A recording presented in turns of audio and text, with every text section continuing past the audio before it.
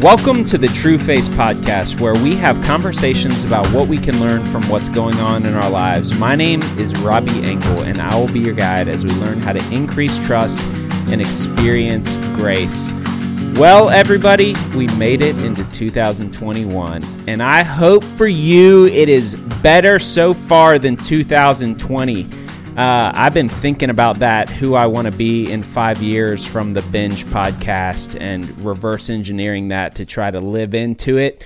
And so far, it's living better than 2020, Robbie. And I hope you guys are the same. I'm excited to kick this thing off with Greg Ligon. Greg Ligon from the Ligon Consulting Group. But before that, you were at Leadership Network for 22 years. You wrapped it up as the chief operating officer there, and you've been doing consulting alongside your wife with the Ligon Group Consulting for ministry leaders, and that's how we met. Greg, it is so fun to have you on this podcast because you helped me survive 2020 and consult with me in my transition. And so I said, hey, man, I got to get this guy's wisdom and insight onto the podcast. And you graciously accepted. So, Greg, welcome to the True Face Podcast, man. How are you? I'm doing great. Thanks, Robbie. I appreciate the opportunity to be with you. It's been fun to get to know you. I've known your ministry there for a long time, and it's fun to be able to see you as you have now transitioned, I guess I should say past tense. You're fully seated and running the ministry, and it's been fun to see the new energy and the new things you're bringing to the ministry there. Thanks, man. You helped me make it through the transition. We had a series of consulting calls, and you are an incredible blessing to me, and always a tricky time of going, what God do you have in store for this ministry, for the next generation, this next expression of it? And your niche, you were at Leadership Network for forever, but your niche was really in multi-site. So we knew similar friends, and you worked with my boys from North Point, but we never met. And then I came to North Point and we got to know I came to True Face and we got to know each other. That's exactly right. So you've been working with multi-site churches for years. Give us a little context for that. And then tell us how you got involved with True Face and how you've been tracking with the ministry. Yeah, so as you mentioned, I was at Leadership Network for 22 years. A lot of that time was working with multi-site churches. I really had the privilege of having a front row seat at kind of seeing that movement get birthed and then grow. And we held our first gathering of churches that they really didn't even call themselves multi-site church yet. They were just churches that were using video, or at that time, satellite. Yep. The first gathering we had on 9/11, actually. Wow. We had planned to have 120 churches in the room, and about 65 were there that had already arrived in Chicago where we're having the meeting. And that's really where those conversations began and the networks began to develop. And we, a couple of years later, convened our first group of 12 churches that many of whom knew of each other but did not know each other, and now you would recognize them as the pioneers of the movement. Yep. Life Church and Seacoast and North Coast and North Point were all in that room. And so I've just really had the privilege of seeing how God has used that strategy to reach more and more people for Jesus. That's awesome. Now, how'd you come across True Face? How long have you known about the True Face guys? Yeah, so I knew True Face before it was True Face. So Bruce, we actually, one of the very first books that he published was a Leadership Network publication, Ascent of a Leader. Come on. And so that was one of the first books that Leadership Network published in their partnership with Josie Bass. And so I had some interaction with him at that point in time. And then we share a mutual friend in Steve Moore at the Murdoch Charitable Trust. And so that was another kind of connection point back with the ministry there. That's awesome. Well, it's been fun to now be included in that and get to know each other and process transition and leadership and the complexities of it as you've been around and seen some leaders like me in these spots. And your insight was incredibly helpful. And if any ministry leader out there, Robbie gives 2 thumbs up to Greg. I don't know your wife. Word on the street is she's sharper than you, but most definitely. That's the case with all of us, right? I know it is for me. But so as you know, we have friends and part of the tribe on here to share a story from your life or what God's teaching you or what's going on in your life. And this is fun to have you on here. But Greg, what would you like to process today and share with the True Faith team? Sure, you bet. So, I think that one of the things that I've really been kind of walking through this last year, particularly the last 9 months or so, 10 months, has just been what it means to lead in uncertainty. So, rewind to March of last year, and on March the 10th and through the 12th, I was in Atlanta, Georgia, with a group of young senior pastors of rapidly growing churches. And we were at dinner on Tuesday night. We'd only been together for a few hours. We were at dinner, and one of the guys looked at his phone and said, "Oh my gosh." And I knew he'd gotten some kind of bad news, or at least some surprising news. I said, "What's up?" And he said, "Well, they just canceled the crowds at March Madness," which, for those of us who are basketball fans, it's like the beginning of the end right there, right? So, but little did we know, by the time we gathered the next morning, this thing would be identified as a pandemic, and churches were going to have to figure out their buildings were going to be closed. And so from the 10th into the 15th, these guys were trying to figure out how to stand up online campuses and what that was going to look like. And so and then of course, that was just the beginning of it. And there's been so much in terms of uncertainty. Same season, 3 weeks later, I had my last day at Leadership Network. And so I had been there for 22 years. It had been a significant part of my ministry and my life. And in fact, we were just before the first of the year, we had a gathering of some of the alumni. There was about 40 of us that were on the call, on a Zoom call and Zoom meeting. But it was so rich to be able to hear how that organization and the interaction we had with leaders and with one another had really shaped our lives. And so that was kind of a nice touch point in the midst of the challenging season that we're in as well. But so as I began to kind of walk through and figure out what that looked like, I said, okay, how do you do this? And you mentioned that kind of our interface, that's kind of how some of the coaching came about. I had the privilege of being asked by Murdoch Charitable Trust and Steve Moore to be a part of the coaching team. And they'd put together a resource of funds where they were providing coaching for some of their grantees. And so I had the opportunity to kind of walk alongside folks as they were trying to figure this out. And it's been interesting for me personally, but also for me as I've interacted with organizations to try to figure out what are the ways you do this? What are some principles of how you do that well? And so those are some of the kinds of things I've been kind of trying to pound out and learn about and implement and help others figure out how they apply in their situations as well. Love to share a few of those if that's helpful. Yeah, I think this, I feel like 2020 we all got thrown into the deep end of uncertainty and chaos. And I feel like it was kind of survival for a lot of people. We had our different focuses of angst and tension and anxiety that exploded. It was political, it was the racial stuff, which I'm thankful the political stuff decreased, and I'm sad that the racial stuff doesn't continue to be as forefront of mind as it was at the time. But I think that the gist of it is the entire country, the entire world had so much uncertainty. But we don't know how to deal with it as a country, as a culture, as an organization. And so we just went into survival mode. And then we had these flares of the racial reconciliation stuff and the healing and the injustices and then the political stuff.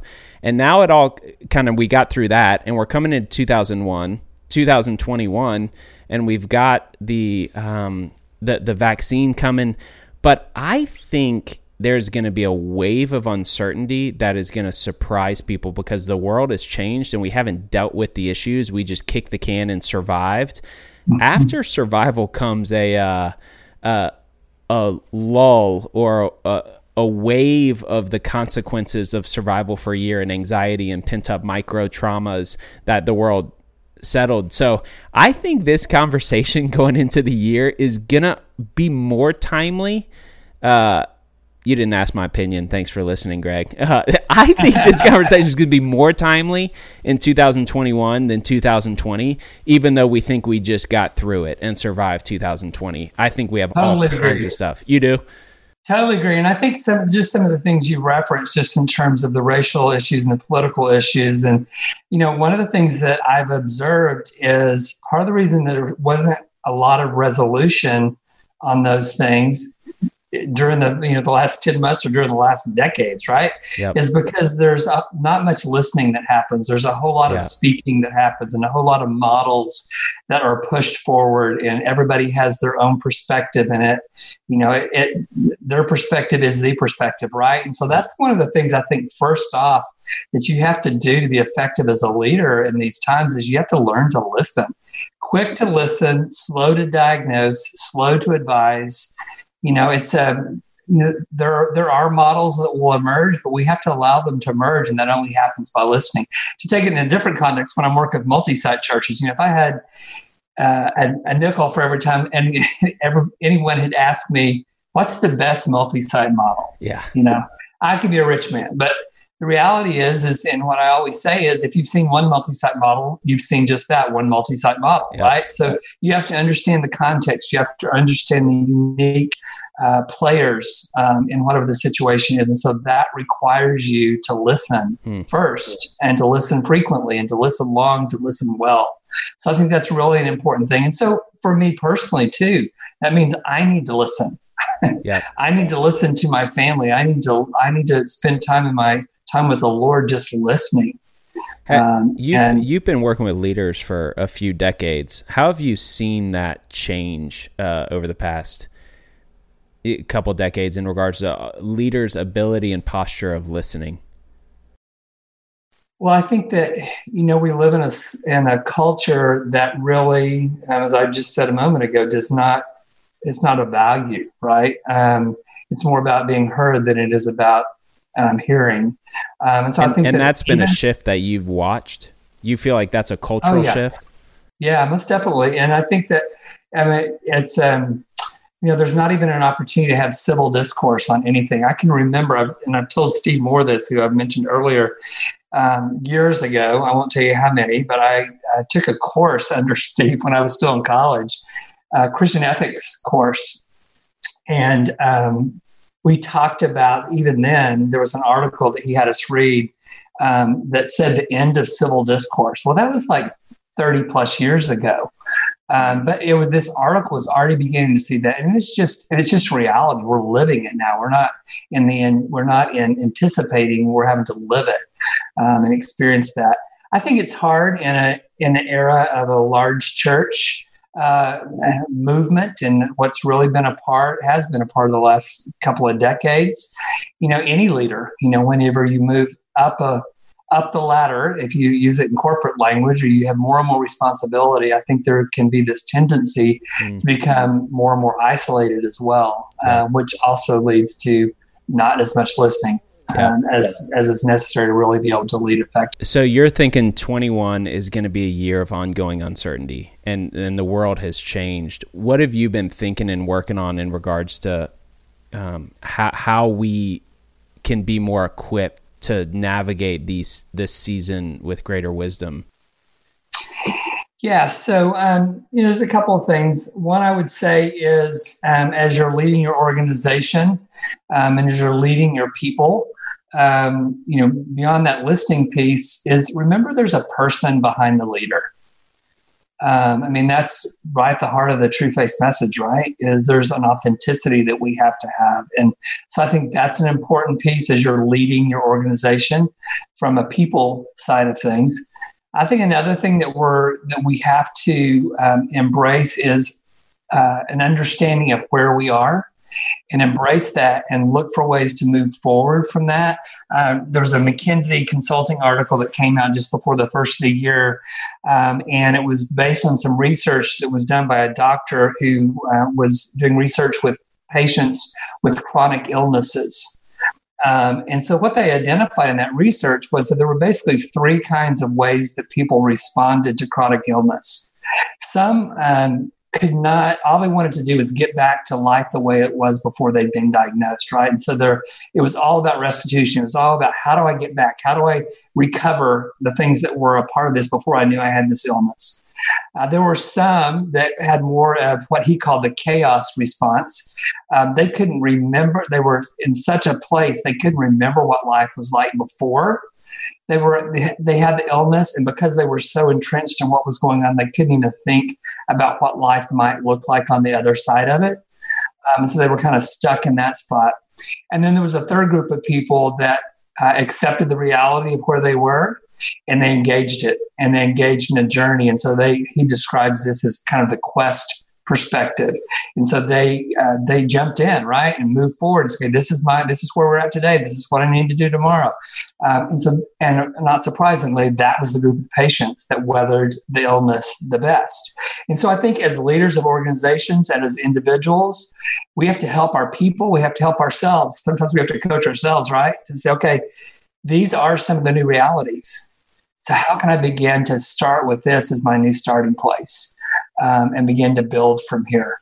It doesn't mean that, like in the context of the church, one of the big things there, of course, is online, and will we ever be able to be back fully in buildings? Of course, we're going to be able to be back in buildings, and we will at some point in time. But it's not going to happen as quickly as people want it to happen. And so we can either focus on spending our resources in, ministering to the percentage of people that are already coming back into our buildings. We're still looking at even the best case scenarios, 60%. Or we can really figure, okay, what are the new opportunities that we have to be able to minister people in a digital space and an online space? And how do we do that with authenticity, right? That's something you guys are figuring out at TrueFace as well. It's interesting that I'm processing internally now. If I really understand where I'm at and I accept the reality and use that as a starting place, that takes away the ability to blame or make excuses, which is comforting to me. The first thing that came to my head is I've got our twins right now. Our youngest twins are almost 2, Emmy and Eli, and they're terrible. I mean, they're mean. I mean, they they wake up just thinking, what can I destroy? What can I climb and spill and break? And like there's almost a excuse I have of like, I'm just going to survive till they're 3 and can talk, because they're just crazy people and messing up our peace. And I'm like, wait a minute. I've got 2-year-old twins on top of 6 other ones. I need to understand where I'm at and accept that and live into it, not wait for this next chapter and not be present, because they are really cute and chubby. And so like, I don't want to survive or just make it as a survive, with that survival mentality. That's hard to do. Yeah. And that's good. I mean, I think you're exactly right. That's so important. And that's one of as a dad, you have to develop this muscle of flexibility. Mm-hmm. And I think leaders really have to develop that muscle as well. And, we're in a place where, we've just come through a year where, throw the annual plans out the door, much less a quarterly.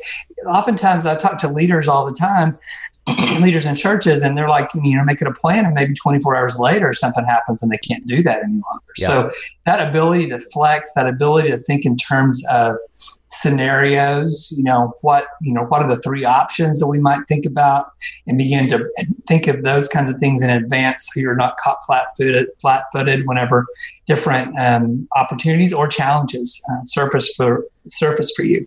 So I think that's an important skill and kind of an important posture we have to take as leaders as we move into this new year. I love that. What else you got? I know you enough to know you probably got a list of these things. Keep going at it. I'm going to keep going as much as I can. I'm not paying for this one. Well, I think another thing that's really, really important in the midst of all the chaos is to, if I'm working with an organization, it's, you want to make sure you stay mission centric. Tell me more. So a lot of the programming or the ways that things get executed have to change. But this is a time to make sure you're incredibly crystal clear on the picture of the future that God's given you and the mission, the work that God's given you to move forward with that. And that just isn't just organizationally, that's with families too, right? So in the midst of you raising 8 kids, there'll be times where you're thinking, how in the world am I going to get through this? But at the end of the day, you have to go back to that foundation. Okay, God's given me these 8 kids. This is my responsibility as a dad. Yep. These are the things I have to stay committed to. In the midst of all the things that are going to change, what are those foundational things? I think it's really, really, really important. How do you do that? How do you do that with the whirlwind and all the curveballs that are coming to stay focused on what matters most and the why? Yeah, so I think there's a couple of things. One is to do the hard work of answering the questions for yourself or for your organization, what that looks like. And then once you've done that hard work, codifying that, then you have something that you have to create a discipline around, going back and reminding yourself and using that in your process. So just to take an example, in working with organizations, in publishing, my wife and I do this a lot. We'll work with authors or with brands, and we'll guide them through a process where we help them develop what we call a strategic directive, or we sometimes call it the brand DNA, or our favorite name is just a one-pager. Yep. Because at the end of the day, what we help them to do is get their vision, their mission, their values, kind of the things they have to do to be successful, crystal clear, boiled down to being able to put on one page. Yep. And then literally, we will work with them to say, okay, initially, and in many cases, the organizations that we've done this, that have developed one, still use it 10 years later. But that piece of paper is on the table every time a decision's made. Gotcha. Every time a conversation is had in their meetings. So my family has one of these statements. And so it does. Particularly in, as we've gone through transitions in parenting, so having kids that are in school, and then now moving to kids that are in college, and now we had our youngest just graduated in December, and so now we're kind of moving into this stage of now we don't even have to pay. We're not paying tuition, which is a wonderful stage. But anyway, what I'm saying is that all those seasons, those stages, we're kind of revisiting that and saying, okay, is this really still what God's calling us to be focused on? So you're saying you gotta do the legwork to really solidify the why, the one pager, and then you've got to keep that top of mind and in front of you as you're planning your quarter or planning a big decision, and just building the muscle of going back and going, is this mission centric? Because in complexity and uncertainty, you're saying the good leaders in this season of uncertainty are going to go back to that bearing to focus on that. What's the rock? And the other thing that happens when you do that is if you do the hard work on the front end, it actually creates an amazing amount of efficiency in the use of it, because there's a whole lot of decisions you make in the process of getting there that you only have to make once. And so, an opportunity, comes in the inbox or a phone call or whatever. Yep. And in many cases, you've already made a decision about whether or not that's going to work. So you're not having to rethink. You're like, well, no, that's not going to work because I'm not able to do that and still maintain one of the values that we have. Or I'm not able to do that because it's really not core to what I'm supposed to be doing in terms of my mission and the work that God's called me to. And so it makes it easier to say no to some things. Yep. It helps you to evaluate the good opportunities, but it really creates some efficiency for you as well.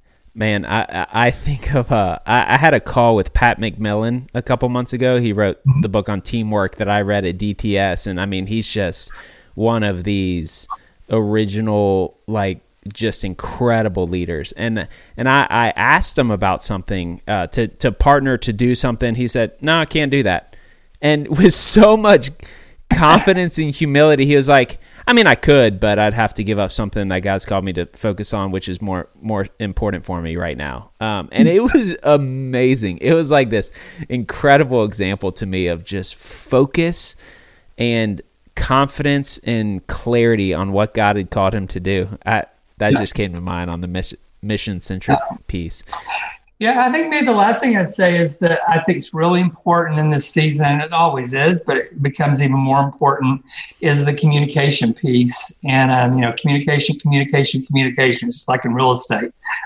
Location. I think in leadership, that communication has to be so central. It needs to be clear. It needs to anticipate what people are asking.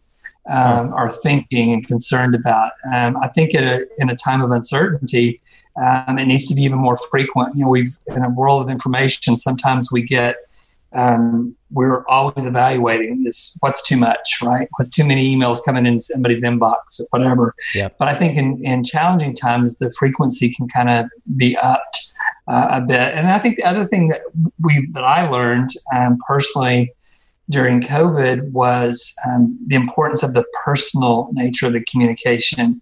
Again, going back to an article I read, this has been now back in May of 2020, I think I first read this article, and it was another McKinsey article. I learned a lot from McKinsey consulting during the last year. There's a couple smart people over there. There's a couple smart ones. Exactly. They were talking about some research they'd done on communication, and the statistics they reported were that 55% of effective communication is the result of the visual component.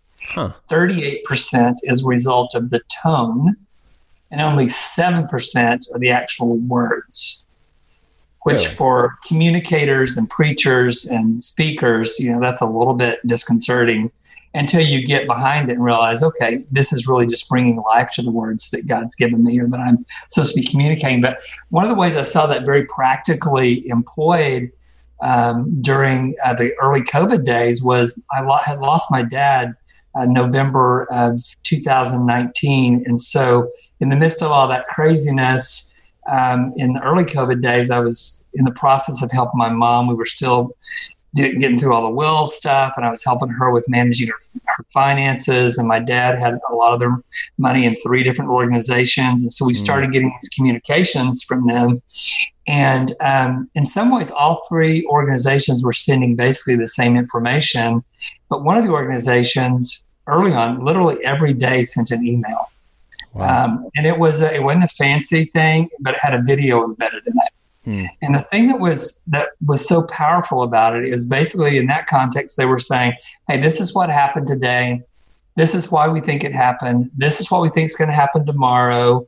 And we don't want you to worry. Wow. We're taking care of you. Well, that simple visual video that came from somebody my mom had actually met made all the difference for her. She had so much less stress and anxiety about that relationship than she did some of the others. So that visual component, that kind of personal connection even though it was digital, but in a world that is more and more digital, any ways we can make that personal connection is really, really important. Yep. A lot of our TrueFace team is remote, and we're kind of a virtual team because we're located across the country working together. And then COVID didn't affect us as much, but now the new norm is a lot of us are trying to figure out team cultures and dynamics for this Zoom thing. And I've scraped my knees trying to figure out how in the world do we do a better job in this communication thing, because it's so different than decades of patterns and best practices for teams and cultures. It feels like it's not going back, like that so many of us are going to have to figure this out. What's your coaching for me going into 2021, knowing it's a continuation of the norm for a lot of people that we're going to have a virtual team? How do we over communicate, and how does communication change? Yeah, so, it's kind of interesting. I've heard all kinds of stories, as people have been kind of experimenting, inventing what that's going to look like. It kind of depends on what your culture was before, right? So yeah. I was on a call with actually Patrick Lencioni's team, and they were doing a kind of a coaching call for some of us that are in that space. And they were talking about what there's only, I think there's maybe 6 of them that are kind of in his core staff. They were all in the same office, and they had a very open kind of office environment. So it was very much of their pattern of the way they did their work would be to, get up and walk over to somebody's desk, have a conversation with them. And that's how a lot of their interaction happened. And so I don't know if they're still doing this or not, but one of the things that they did early on was they started designating 2 or 3 hours a day. They were just all on Zoom together. Huh. They weren't having a meeting, but they were just live on Zoom. And so if they had something that came up and they needed to talk to somebody, they'd, kind of speak out and say, Hey, let's have a conversation about X. Come Yep. over, come on, Dad. Yep. Come over and look at your screen. I've got something showing on my screen I want to show you. So they began to use some of those kind of patterns. Actually, I would say overwhelmingly, most of the organizations that I work with that are using Zoom, for their meetings and for that, feel like they haven't really lost much. Yep. In some ways, it's created greater focus. Yep. And also that they've discovered that some of their fears about, people if they don't have to be in the office, they're going to just be at home, watching TV and eating popcorn, is not the case. In fact, they're probably experiencing some of the opposite challenges in terms of helping people really manage their workload and be able to walk away, Yep. which is harder. Some of us who've been working from home for a long time struggle with that forever. And we've learned some things that are helpful in terms of having some of those boundaries. But I think that's one of the new skills that people are going to have to figure out. All right. So as you've been walking with us leaders through this crazy year of uncertainty, starting with those lead pastors out of March when it all hit the fan and you started spending 5 days trying to figure it out. And as we're heading into a new year, you don't think it's going away. I hear you saying a few things. The listening piece, that we have to remember to focus on the person behind the leader, that we've got to work on listening, number one. Two, we got to remember the person behind the leader, and have awareness of where we're doing, how we're going, which leads into number three of understanding where we're at. Are we helping people accept the realities to start where we are as a new starting place? And then the fourth thing I heard you say in my notes is that we've got to be mission-centric in times of uncertainty, because quarterly plans, annual plans could change on a dime, but the why, the mission, if we've got to keep investing in that and keep that center in our decision making, or else we're just going to be blown all over by the winds of uncertainty. And then fourth and fifth, we've got to focus on communication and put a bigger emphasis on there, which rounds out your earlier one about listening more.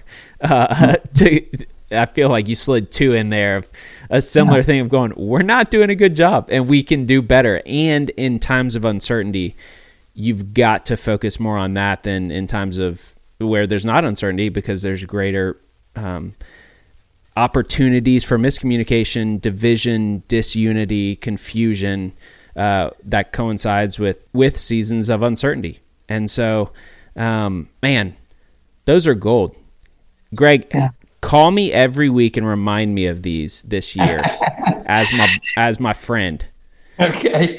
One of the things, Jay, I'll say one last thing about all that. All those kind of sound like hard things, right? And I think the other thing too that I would be remiss to not mention would be to say I think it's so important in a season like this to give yourself permission and space to reimagine and to re-envision what the future is going to look like. And that enables you to be open to what God's going to do, right? And so I think that posture is really, really important to adopt as well. I love it. God, we trust you with that, with the uncertainty, and also if you want to direct something new, that we have open hands to follow your lead, because we need it more in uncertain times, and it looks like it's going to keep going. The world's changed, and you're in it, and we got a good God to trust. Greg, you're awesome, man. What are you working? Are you working on any projects right now that I can be aware of? Yeah, I am. Thanks for asking. So, working on a couple of projects. Working on we have an ebook that will release after the first of the year called The Leader Advanced Framework, and it's a book helping churches to build residency programs. One of the things that is always a limitation for our growth is leaders, right? And so we're trying to help churches with that. And then the other thing that I'm working on another ebook will release after the first year is called Multi-Site Reimagined. And so earlier in probably a dozen years ago, I had the privilege of co-authoring Multi-Site Church Revolution and Multi-Site Church Road Trip. And this is kind of the latest installment of that, if you would. And it's kind of Multi-Site Reimagined. It's really talking about, in some cases, some of the things that were happening pre-pandemic that were certainly accelerated in this last year. And then some of the things are new, right? Yep. These are some new ways of doing church and new ways of thinking about multi-site. And so it's been fun to help to work on that and to talk with churches about what they're doing and then create a resource that will help others as they kind of rethink and reimagine what that future looks like for their church as well. Well, good job on the timing on that one, Greg. I think that I've got friends that I will point to go, hey, here you go, because it is being reimagined. And so I can't wait to read that one. You're awesome. Greg, this was a ton of fun. Thanks for being a part of the TrueFace team, sharing your wisdom with us in these times of uncertainty. You have guided a lot of us through these, and you have seen patterns and trends that I think is so timely for us to keep top of mind. If y'all want to check out Greg, go to Greg at the Ligon Group. You can find him at theligongroup.com and check out his books. Greg, thanks for being a part of the tribe. And if you like this podcast, click the little like thing or subscribe to it or share it with your friends. And thanks to everybody listening. And I'm excited about heading into this year and sharing these podcasts with you. So I'll be in your podcast thing in about 2 weeks. Thanks, everybody. See ya. Bye.